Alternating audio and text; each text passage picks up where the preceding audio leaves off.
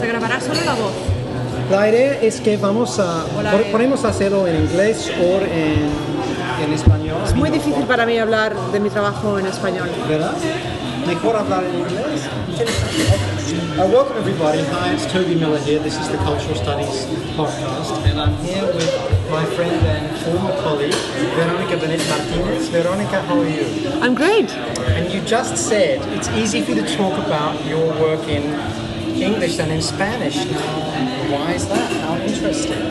Well, I think a lot of people who have been trained in the United States will relate to that, and is that you learn the terminology, you learn to present your results and to talk about your ideas in the context of the United States or an English-speaking, academic context. And in psychology, so many of the variables and constructs we work with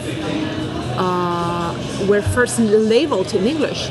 So only later they get translations into other languages, and the translations sometimes are funny. What's an example? Even hilarious. Because I know in social sciences, I'm used to there being lots of cognates that basically make sense pretty well in Spanish or English. But what are weird ones that are picked up from psychology in English and put into Spanish? Well, things like Or Catalan. When you think about, common constructs like assertiveness or self-esteem, no one had words for those things before Americans laid them. So asertividad, mamá was like, ¿qué es asertividad? Apoderamiento, self-empowering. It's like sounds worse in Spanish than it does in English. I always thought that in English assertiveness is just a polite word for aggression. No, I understand. No. Anyway, you now... It could be sometimes a euphemism for aggression, yes. Yeah. But in the literature we don't use it meaning that. What's the difference between an intervention and an outburst then? An intervention and sorry, what? An outburst. Because when I'm at conferences, if people start screaming, but lots of the audience likes what they say, it's an intervention. If they start screaming and lots of the audience doesn't like what they say, it's an outburst. Interesting. Is that a term from clinical psychology, from like a clinical field? I've never heard of this. I've been to some conferences where somebody suddenly jumps up and, in a sense, misbehaves. Oh, really? I've never seen that in psychology. There's no misbehavior in psychology? No, I think we are all just, so well socialized to wait to remember also those are American psychology, and largely Western psychology follows the scientific model. So you have to wait till the data has been presented and the results are analyzed, and then how can you disagree? That's what the data says. Right? So it's like if the data says that, you might say, I don't like it. You might actually get irritated with the methods. You might say your methods are biased or your sampling is not good. Therefore, I'm not sure I trust your results. But it's never a personal attack on the ideas. It's more a talk about the data. So, and nobody ever gets angry? No. Well, no, not really. No. My friend Faye Ginsberg, who's an anthropologist, claims that we all study what we're bad at. How? Really? That's very, very interesting, because I also think a lot of people study what they're good at so that they can feel really good about themselves. But from what you're saying, when psychologists get together, they behave terribly well. At work. We also have great, I'm sure it doesn't match what goes on in the humanities, but we have great parties and dinners and social events after the program, after the academic event is over.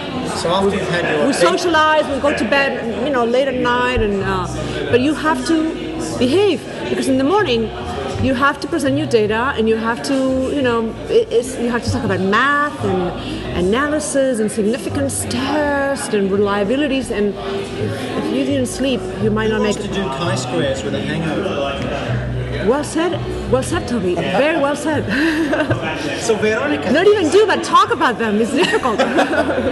Veronica, these days you're back living in Barcelona. But tonight, we're in Las Perlas, which is a mezcaleria in downtown Los Angeles. So please share with the pod what brings you to sunny Southern California on a windswept, overcast, rainy day. I didn't see the rain yet, but I'm sure in California when it's gray, they talk about rain as it's about to rain. I'm here visiting a friend in LA and some colleagues after attending and participating and organizing a conference for social and personality psychologists in San Diego that brought 3,000 people to the conference. 3,000 people. And were you giving a paper or a poster or something like that? I did not give a paper or a poster. I had 3 posters, some students and collaborators presenting joint projects, but I did not give a talk. And it was that was done on purpose. Actually, I was very exhausted. Organizing this conference was a very, very exhausting job, and I did not want the extra stress of giving a talk. Sure. And who knows, maybe I would have rejected my own talk because I was in the organizing, in the scientific program committee. So who is this woman? Who does she think she is? So what were the 3 poster papers about with your students? One was about cultural identification, acculturation styles, and political ideology among Mexican Americans.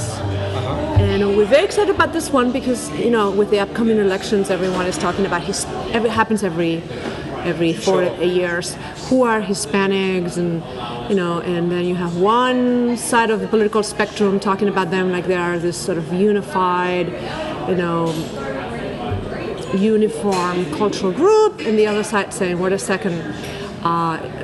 And yes, the other side also sometimes does this. But Hispanics, as everyone knows, are a very diverse group. So we show that some Hispanics identify with the Republican Party. And we were interested in what about those Republican versus Democratic Hispanics, in this particular context was Mexican Americans, might be what are the relationships between the political orientation and their degree of identification with Mexican American culture and American culture? And also their immigration ideology, do they believe in assimilation or integration? So we have the expected results, which is that Mexican Americans who identify as Republican have weaker Mexican identification, higher American identification, and they believe that assimilation is the strategy that all immigrants should use, while Mexican Americans who identify as Democrats have a much more complex and diverse pattern where they identify with Mexican culture a little bit more. Actually, the other way around. The Republican Mexican Americans identify with American culture way more than the Democrat Mexican Americans. There are no differences in Mexican identification between the Republican and the Democrat Mexican Americans. So really what drives the difference is how much they identify with American culture. So no one can say that Democrat Mexican Americans or Republican Mexican Americans differ in their involvement with Mexican culture. The big difference is how much they identify with American culture. So they're both equally Mexican in that way, and that is really good news because sometimes politicians use their stereotypes about who is Mexican and who is American for the purpose of getting political votes. And they will say that so Democrats might say that Republican Mexican Americans are less Mexican, but it's not true. They're just more American. You need to measure those 2 cultural identifications separately to be able to deconstruct this. And how do you measure these? There's no slide rule that you can simply put on around a Mexican American's head. There are surveys that with multi-items that will ask you with 1 item, sometimes 3 items, how much do you identify with Mexican culture, how much identify with American culture, and they can rate each of those scales separately. So someone can be high on both of them, low on both of them, high on one, high on the other one. Yeah. And how much does language play a part in this? Language retention and utilization? Interesting. We usually use language as a control variable, so controlling for how fluent they are in this case was with English. Within controlling for that, we found those differences. Oftentimes when you do this kind of work, you have to control for variables like how long they've been in the country, their levels of fluency in English, and things like that, so that your results are not driven by basically just how long they've been here or how much they've been exposed to, how knowledgeable they are of American culture. We wanted to keep that constant, and keeping that constant, what do you get? Yeah, so you try to control for the emergence of English too. Like competency as well as exposure to American culture. Because of course you're going to be less identified with American culture if you haven't been here very long or if you don't speak English. So for us, those are control variables. I was very struck tonight on my way, just when I was leaving to come and meet you, I was watching a telenovela, and it actually had English subtitles, which may be quite normal. It wasn't something I'd experienced before. It was a Mexican telenovela about hot sex in a radio station. It's probably for the second and older generation. Exactly. Yeah. But English subtitles, very interesting, right? So that this meant that in families where there's kitchen Spanish spoken, but maybe actually the young people are happier watching things in English, they can still watch with the family. But actually, from a purely educational point of view, this is great, because it also means that whoever is watching this show and doesn't speak Spanish might actually learn some English watching those novelas. Oh, right. So it's one group can get better at Spanish, the other group can get better at English. No. In the 2000 and 2004 elections in the United States, and by the way, the podcast is listened to in 50 countries each week. Oh God! And 50% of the people listening are in the US, but 50% are not. So, just for your information, it's your good podcast. It's good to relativize the experiences we talk about, right? Which you're used to doing anyway, since that's your shtick. Yeah. But in the 2000-2004 general elections in the United States, the Republicans, in their strategy for targeting Hispanic or Latino or Latina voters, assumed that for George H.W. Bush to win, which as we know he did, at least supposedly, he needed to get 40% national of that vote.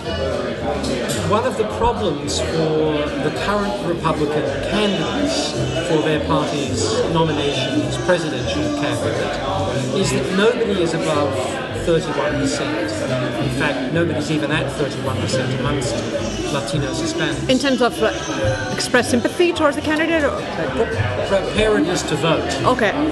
Now, for that candidate? Yes. Yeah. It's no one in the West. Obama is at the same rate, slightly ahead of where he was in 2008. He's actually, despite the vast numbers of punitive actions taken by the federal government against in Arizona, papeles. Well, the federal government too, not just state governments like Arizona. Obama's doing very well, the Republicans are not. But again, there's this problem of essentializing the Hispanic or Latino bloc, which they do cavalierly. So in other words, third generation Cuban Americans in the south of Florida are treated the same way as first generation Mexican Americans in Arizona. So it's a very mad metric. But that's what they're thinking about. That the Republicans think they'll never get more than 40% national of the Spanish-speaking or Spanish-speaking descendant vote. So that's the best they can do. Yeah. Well, I'm not sure I have much to say about this. I'm not a political psychologist, which, by the way, was one of the tracks in this conference that we had in San Diego, and it's a really exciting field within psychology. But I would say that the problem with all of this is that Hispanic culture is incredibly diverse, as we know. First of all, unlike, let's say, African Americans, who are racially more or less, one could say, homogeneous in the sense that they're black. Hispanics, the label Hispanic is a mixture of ethnicity, culture, race. So the Hispanics were black, the Hispanics were Native American, the Hispanics were white.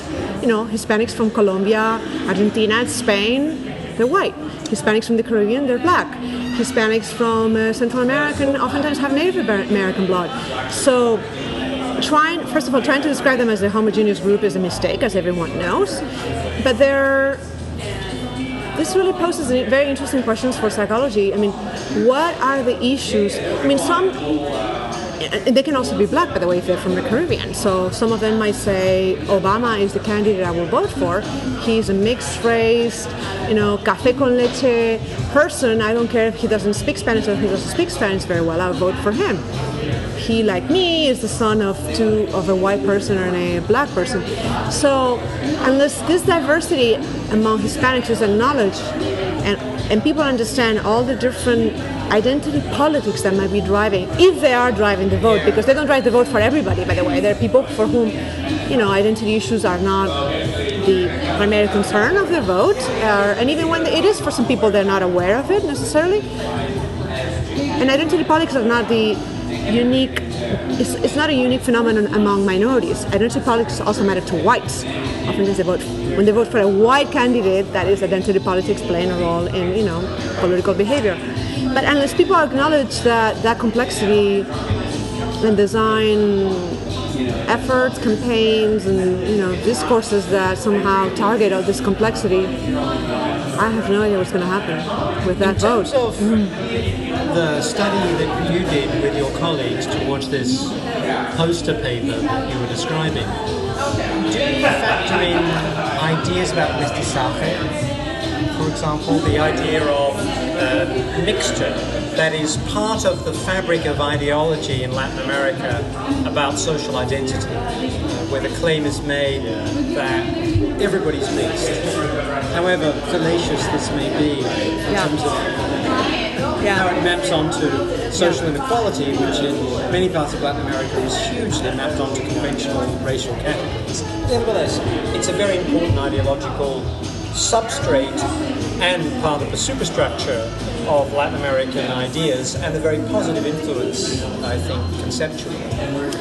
We haven't yet. You have to realize a poster is like a pre paper. So oftentimes when you present a poster, it's something you finish analyzing the week before the conference. So we haven't yet, but that's a very good idea because we actually can look into that. Not only we have the standard demographic variables about how long they've been in the country, how well they speak each of the languages, why they came to the United States, if they're first generation, and they are citizens and they vote.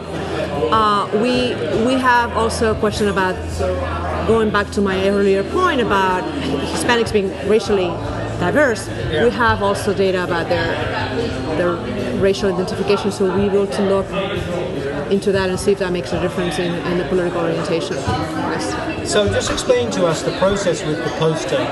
This was one poster of three. Of three. And with this poster, with any of them, the idea is that this is one of the paths along the way towards producing a scholarly article in an academic journal. Right. And oftentimes in psychology, and this to some extent happens also in empirical sociology, we are as interested in the normative aspects of all of this. By that I mean how all those different variables that I mentioned earlier relate to each other and provide an interesting picture of the political orientation among Mexican Americans. But you have to understand that oftentimes those dynamics apply to other groups. So oftentimes when we do this, we are equally interested in understanding the Mexican American vote as we are in understanding the ethnic minority vote. So we unlike anthropology, which oftentimes has very, very, very rich theoretical approach to the group that's studying. In psychology, we take a little bit of a larger distance from the group we're studying, and we're saying, of course, my results will have to be explained and understood in the context of the group I'm studying, but I'm hoping to make a bigger point about the experience of being an ethnic minority in the United States and how ethnic and American orientation relate to political ideology. And the reason we have to do that is it's an interesting one, and is that the only way to survive in American Western psychology doing this kind of work, if part of your message is a message that can be applied to other groups and other processes like that, right? There is a resistance, and we can talk about this in some other day, to work that only speaks to the group that your data represents. Because then they will read it and they say, great, very interesting. But somehow, the way this work gets acknowledged, recognized, positively evaluated, and energized other kinds of work in psychology is if it also has implications for other work. So what you're suggesting is... And I'm saying this because I know you care about those issues, Toby. Well, it's very kind of you to think of me at this crucial moment tonight. But what that suggests is that there is a universalism at the heart of the project that must be shown to apply, and therefore cultural difference must be ultimately reduced to a variable. And that universalism is to be acknowledged, but sometimes it can also be quantified. What you do comparative work. So I have this data with Mexican Americans, but I know a colleague who's done similar kind of work with Asian Americans, and then we can compare, the same type of variables with this. Remember, also in psychology, we keep our surveys pretty standardized across groups. So instead of saying how often do you speak Spanish or how well you speak Spanish, we'll say how often do you speak Chinese and how well you speak Chinese.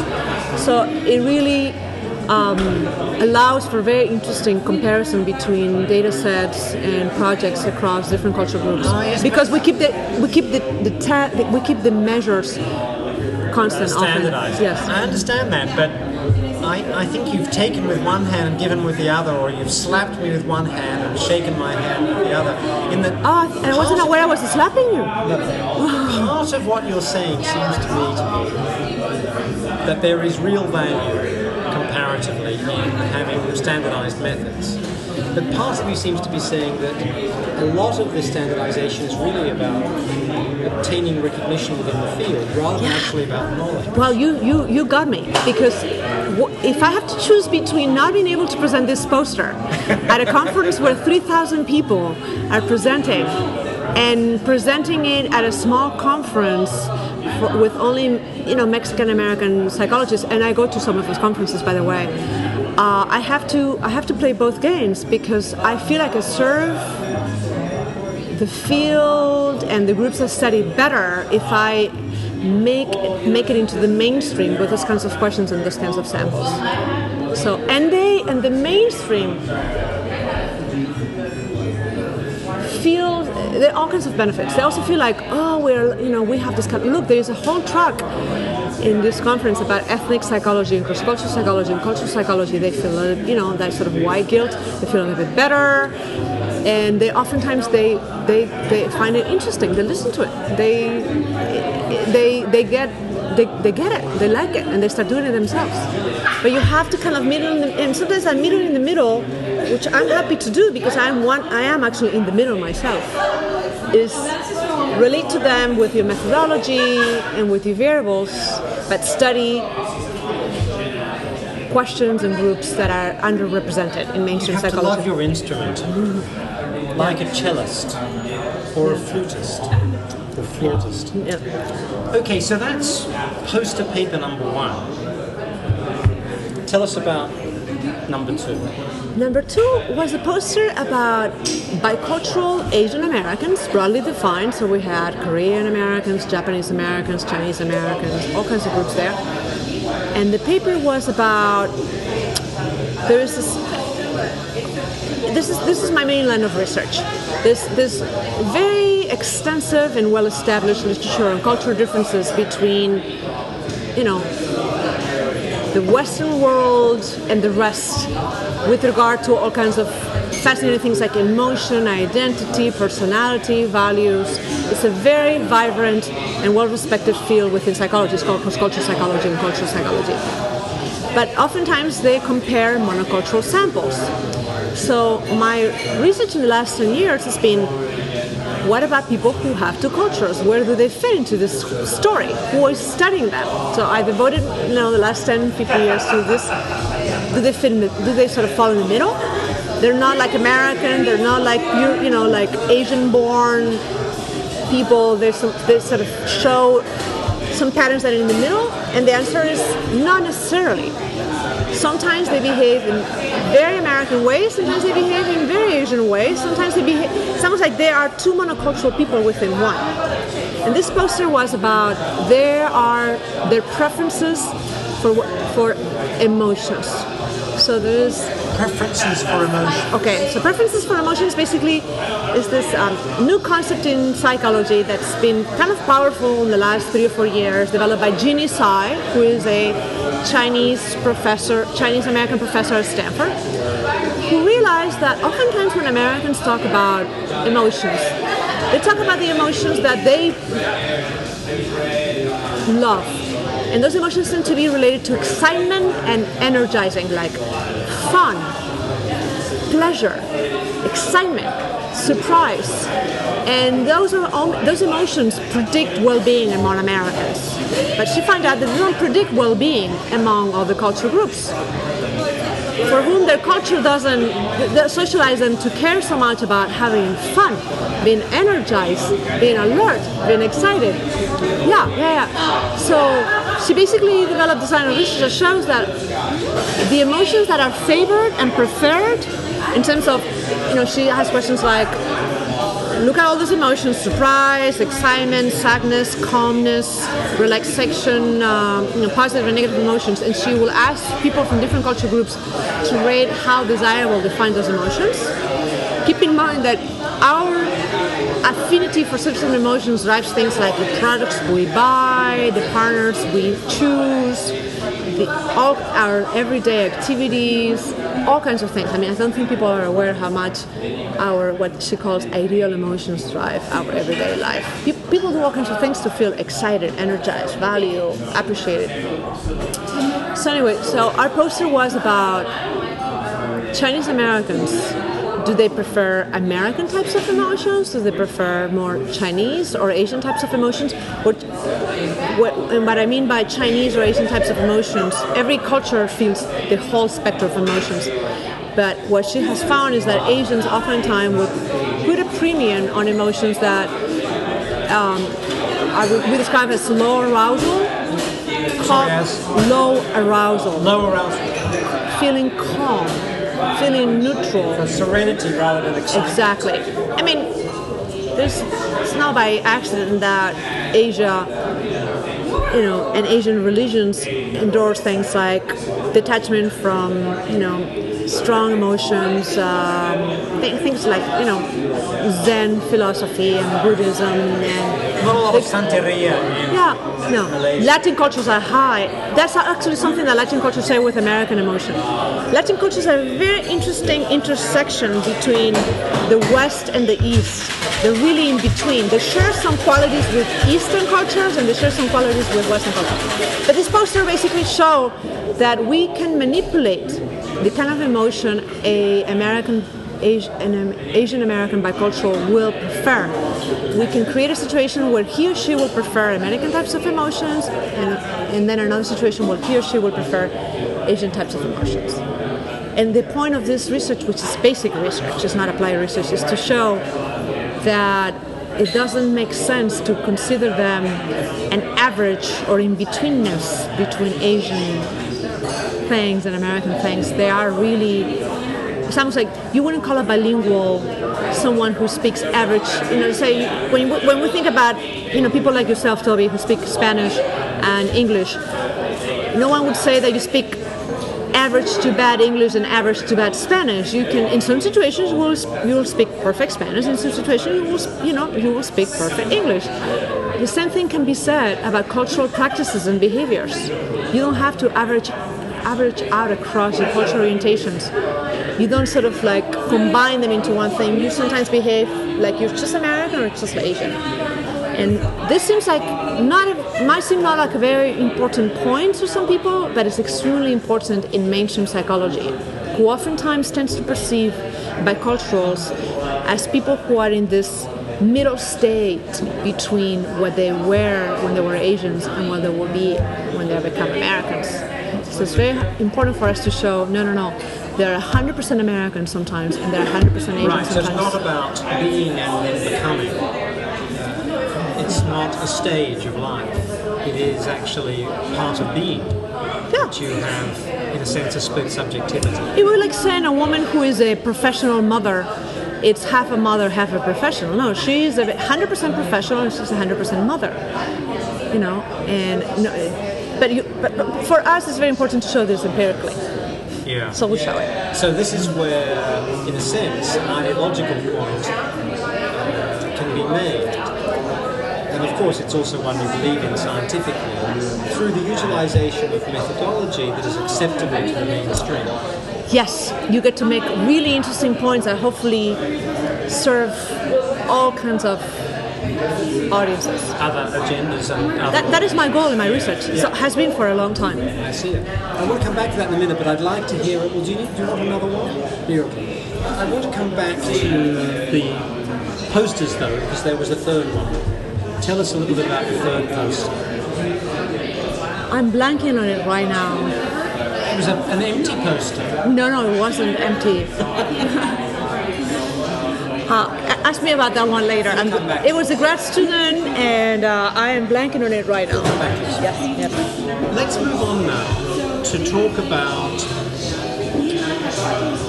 where you are right now. You spent many years studying and then being a professor in the United States, but you've gone back to Spain now, to Catalonia.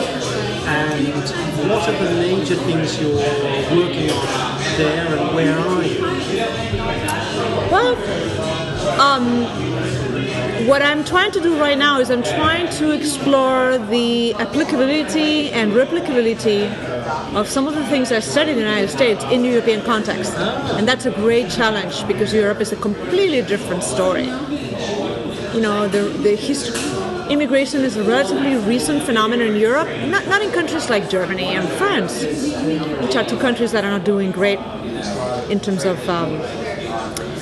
acknowledging, you know, things like hyphenated identities and biculturalism. They're doing a terrible job. 20,000 Africans in London in the 1750s. By the way, sorry. But anyway, so I'm not a historian. So sometimes I'm trying to understand why is it that Europe has such resistance to hyphenated.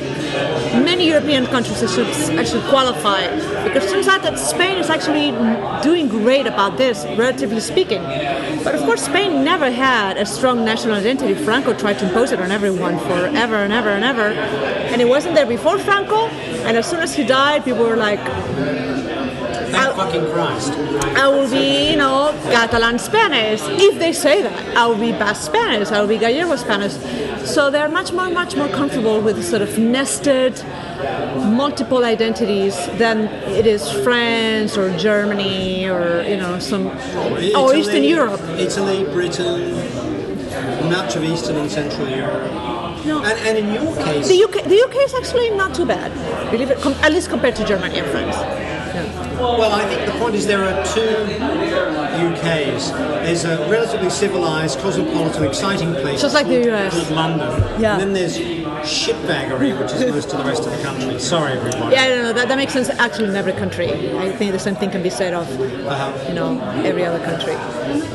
In your case, you're from Barcelona, so you grew up clandestinely speaking Catalan as well as Castellano, I suppose. I spoke Catalan to my father often and Spanish to my mom.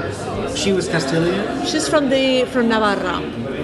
So when you were barely born when Franco died. No, I was born before that.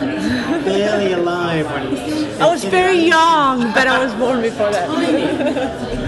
I was very, very young. When the Generalissimo died, were you able at that point to speak Catalan in school, or was this only something that happened with your dad and other children? You could.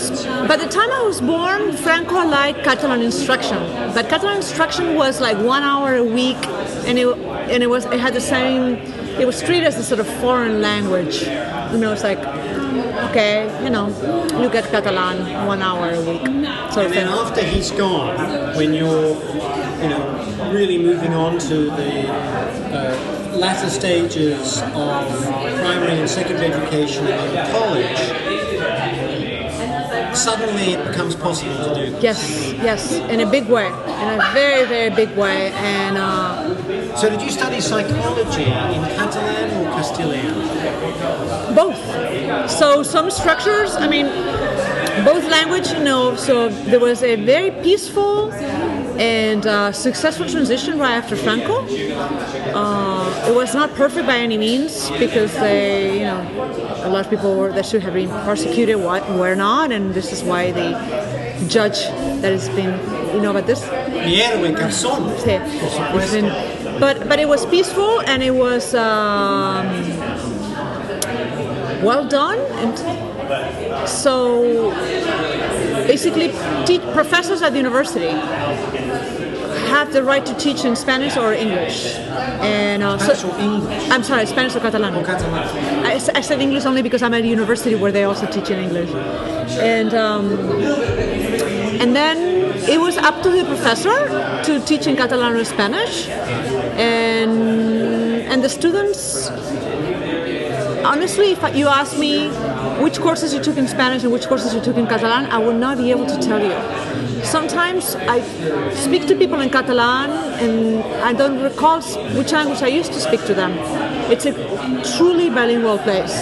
So switching between languages is so natural, at least for people who are, born there and raised or spent a significant amount of time there. So some of this research that you're doing derives in part from some of your own experiences as a person growing up and as a professional person here in the United States. Well, what happens is that eventually all of this caught up to me. I try so hard to not let it influence my research because, as I said earlier, we place such a premium in psychology to being objective and not studying yourself. And so what I did for a long time, I studied cultural differences, and only later I realized, well, wait a second, so much great work has been done about cultural differences and cataloging them and documenting them and developing taxonomy of cultural differences. That's great. But what about all the people in the world who I believe are the majority, who don't belong to just one culture? They belong to more than one culture or have been exposed to more than one culture. No one's studying them. So that's when I switched to the work I've been doing for the last 10, 15 years. But what I did when I started doing this kind of work, I not consciously study every other group except Spanish-speaking people. Asians. It also had to do with the fact that my most valued, smart colleagues, many of them were Asians from Hong Kong, another bicultural place, by the way. So, and I wasn't driven by an interest on understanding a specific cultural group. I really wanted to understand the basic processes involved in managing two cultures. So I saw no problem whatsoever in studying Asians. So I have a lot of publications about Asian Americans. They're multi-author publications, and it's like you look at the last names, and it's like Morris, Hom, Benet Martínez, and this is one of the things I like about my field. You can never predict from someone's last name what cultural group they're studying. That, of course, has its benefits and it has its advantages and disadvantages. Works for me too. Toby is often a dog's name. And I was once about to give a keynote, and as I was standing up to deliver it, a woman said to me, sotto voce, does it ever occur to you that you're invited to give these things because people think you're a woman because of your name? Nice. Well, Toby can be a woman's name, a man's name, or but she's wrong because women gets invited to give talks than men. So you're getting invited to give talks despite the fact that some people might think you're a woman. That's probably true. In any event, so you're really working very much in, for want of a better term, multicultural or intercultural teams. No. Right, where a cultural resonance with the particular group being studied is one factor, yes. Perhaps, and that allows a certain authenticity, maybe a certain entree to the group, or credibility. Then there's scientific credibility and authenticity, which can come alongside the other. Right? Yeah. But you presumably like to construct work groups that provide that rainbow horizon. Yes. And my work groups involve people who are multicultural. So, and psychologists trained in the in the sort of Western methods. So that works very well for me. So tell me, when you're asked about in Europe multiculturalism, often associated with the United States, and often derided in Europe. Yes, this term has very different meanings, as I learned. In the United States has almost like demographic connotations, like, of course we are a multicultural society. We have people from all over the world. And we, like Canada, to some extent, not as much as Canada, endorse sometimes in some places and for some issues multicultural policies. Like, if I want to take my driver's license in California, I can take the test in Spanish or English or a variety of languages. I can become a U.S. citizen not speaking almost a word of English, as I find out when I became myself a U.S. citizen. I have dual citizenship, by the way, and it was amazing. And the judge who led the ceremony, who welcomed us as American citizens, herself had an accent, and she was an Arab American. And this woman sitting next to me didn't speak a word of English. She was from Romania. But anyway, so this is a knowledge of multiculturalism in some parts of the United States as just the reality of society, as a societal reality. When you get to Europe, it has very different connotations. Laïcité in France, for example. Multiculturalism is an obstacle, is a problem in terms from a demographic point of view, because the anti-immigrant sentiment in so many countries, the fear of Islam, the fear of Africa. Yes, of course. Related to that, but also separate to. And then again, as a historian, I'm not a historian, but I get the sense that so many countries in Europe have fought so hard to finally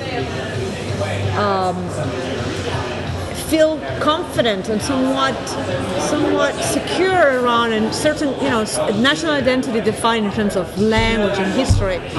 Then when they think that immigrants might alter that uniformity, they just freak out. I mean, this is why immigrant receiving countries like Canada, United States, Australia are in an advantage. They were immigrant, they're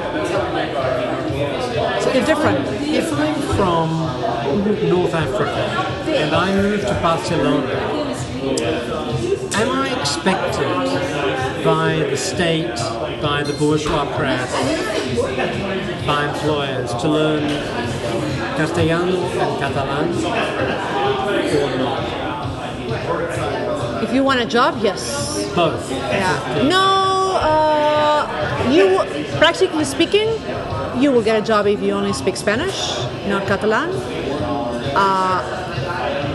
The big secret is that you will get even a better job, and you will be liked instantly by everybody if you also speak Catalan. It will open doors. And people should not be obligated to do this. They should do it if they want to. But Catalan will really, there are studies about this, really helps immigrants with upward mobility. Because, a woman at a bread store might need help, and she'll hire a woman from Morocco who speaks Spanish and can communicate with customers. But if she also speaks some Catalan or speaks Catalan well, she will be very welcome to the business, and if only because so many people in Catalonia speak Catalan. But remember, it's a bilingual state, so if you want to get by just with Spanish, you will also be able to survive. I'm sorry to hone in so much on where you're from. No, it's fine. It's of particular interest to me, especially when you have a sovereign state like Spain that is so divided by language and region that it's very, and that also is seen by many in Europe as the frontier with Africa. To me, it's such a fascinating case to think about these questions of applying multiculturalism to Europe. And with a political party right now running the country, who's been trying so hard forever to impose that sort of central national identity. This is one of the things that interests me about something you mentioned earlier, which is one of my heroes in life, Judge Garzón, the Spanish judge who tried very hard to put Pinochet behind bars, the Chilean dictator, who has been heroic in my view in trying to make sure that justice is done for those who were imprisoned, murdered, in other ways done in under the Franco regime, and who, for those who don't know this, is currently facing a court case in Spain where basically the far right and the children Manos limpias, yeah, are seeking to remove him from his judicial position. The Guardian newspaper in Britain made a brilliant video about this. It came out last week, about a 10-minute one. And El País has a great video that came out a few hours ago on this. One of the things that struck me when I was watching the derechistas, the opponents speak of Garzón, los fachas, fascists, is that they are fucking crazy. I mean, when they talk, they're all very light-skinned men wearing suits and ties. But when they speak, they sound as though they're completely insane. I mean, that they need to be taken away and locked up. Because their actual critique of him, at least in the video for The Guardian, where they're speaking Spanish, they're not speaking English, is essentially he tries to get attention on himself. He tries to get media focus on him. Therefore, he should be in prison. I mean, they come across as completely and utterly unbelievable. yeah. And really intolerant. Well, they hate him. They hate him, and they were lucky to find some so-called irregularities in the way he, ordered those escuchas, those Hearings. hearings, yes, phone tappings and things like that. But yeah, it's basically a vendetta against him. They want him in jail. They hate him. I mean, who cares what Baltasar Garzón's personality is like? It could be indeed that he is... A shitbag. Not even shitbag. It could be that he really... I mean, he's a very popular and very well-respected, and one might even say powerful person. But that is relevant. Did he do it? Did he didn't do it? And this is a completely politically driven One of the things that witch hunt. puzzles me about this, and I wanted to ask you about it because I think it does relate to these questions of multiculturalism, integration, cultural difference, is that on the one hand, these derechistas, fascistas, want to talk about history obsessively, the grandeur of Spain, and the idea of the birth of the nation and how it matters. On the other hand, they keep saying, forget about the dictatorship, let's move on. I don't understand how you can logically combine a fetishization of history in the past and an idea of Spanish imperial grandeur, and on the other hand say, forget about people being imprisoned and killed and losing their jobs. But any fascist will do that, right? They would say, we talk about history and we bring it up again when we have to legitimize our honorable origins and the legitimacy of Spain and the country Spain, the country Franco was responsible for the unification of Spain and the glory of Spain, and we are one country, one language, one people. So when it's convenient, they relate to those historical facts. But then they also have goals, and the goals are to get people's attention and people's sympathy and convince you that they. I mean, I think it's like they want to be modern, but at the same time, the identity completely, relies on an old, ancient view of what Spain was like when Franco tried to, impose that Spain to everyone. So yeah, it's like. So that's the duplicity. Veronica, in the time left to us, we've got about 10 minutes left. I'd love to go back to your research, if I can, having taken you into this area, and ask you about, in a sense, the politics of applying US, Canadian, Australian ideals of multiculturalism and experiences of multi-ethnic immigration to Europe.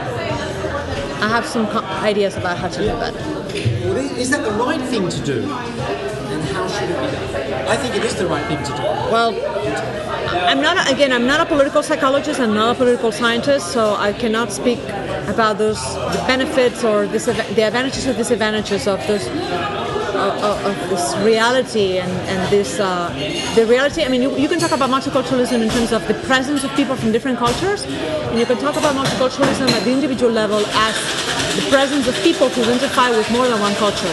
That's the level of analysis that I work with, at the individual level, right? So, which is, in a multicultural society, more and more people will identify with more than one culture. And it's crucial that interpersonally, one finds a way of navigating these. You can be Spanish, we're born in Zaragoza, but your wife is Chinese, and you internalize and learn about China, and you realize the different ways of seeing the world and different sets of values and different languages. So, for me, the tools to I don't want to say convince, but I will go as far as say demonstrate, because convincing is about persuasion, and demonstrating is about data. And multiculturalism is beneficial to society, putting aside that it also brings some challenges and difficulties and intergroup conflict and prejudice. Rest at studies at the individual level. So we have shown that people who, like ethnic minorities, who presumably had a choice between identifying only as ethnic or only as American or both, and now we're exploring those issues in Europe. Do you identify only as Pakistani, or do you identify only as Spanish, or do you identify as both? That kind of identification has cognitive and social advantages. You're more creative, you think in more complex ways, you have wider repertoires of behaviors, wider repertoires of social networks. So the social capital at the individual level, which of course multiplies to social capital at the group level, it's obviously evident when we do this kind of research. So that's the data we want to take to policymakers and say, you don't even have to endorse multiculturalism from this sort of almost paternalistic point of view of we have to tolerate, I hate the word tolerance, tolerate other groups because they also have a right. By the way, those are legitimate discourses. Tolerance from the point of view of human rights, from the point of view of just like being a member of society and having equal rights. But we try to convince people it makes sense to do it also at the level of the benefits it brings to the individual, not just the ethnic minorities, but also the majority individuals. Because we have data that shows that when you're exposed to more than one culture, you're more creative, we give you moral dilemmas and you solve them in more complex, nuanced ways, you speak more languages. There's a whole literature about this. And what has been fascinating about this is that some of those findings have been sort of being established with bilingualism literature, but no one thought that speaking to language would have benefits that somewhat will replicate to the domain of having two cultures. Right? So this was just very cognitive, by the way, because you do have to do experiments where you have a monocultural group, a bicultural group, monocultural group that is ethnic only, bicultural group that's ethnic American, and a monocultural group that's only American. And I have some papers that show that there are real benefits to being multicultural. But listen to this closely. being multicultural for everybody. So what it means is that the immigrants themselves should be multicultural, not just the society. So the discourse in Europe is that multiculturalism is about allowing cultural groups to remain separate and involved with only themselves. Separate Muslim schools, separate language schools, and there is no sense of, and it doesn't matter how well they learn the host culture. We are going to let them, this is what Holland did many, many years ago, before anyone was thinking about these issues. So the implications of the studies are that immigrants need to also learn the host culture. Because remember, we're talking about biculturalism, and receiving members of the society will also benefit themselves. So I guess the answer is that the benefits disappear when autochthonous remain uninvolved and uninterested and separated from the other cultures, and the immigrants do the same. That's where you get the problem. Give me a response to this as a last thing. It's a real-world dilemma or issue. About 15 months ago, I was in a hospital in London, and space was at an absolute premium. Patients were on gurneys, not waiting to be put into theatre or out of theatre, but because there was no room for them to be in. But in the outpatient section, there were 2 waiting rooms, both very large. One for Muslim women, one for everybody else. Interesting. Very large spaces being taken up to satisfy this cultural difference. When gravely ill people are always easily bumped, knocked over, whatever. I saw numerous veiled women in the general waiting room where I was. You saw, I'm sorry, what kind of women? Numerous veiled women. Yeah, in the room, in the general room. In the general waiting room, having no problem whatsoever. I saw 5 or 6.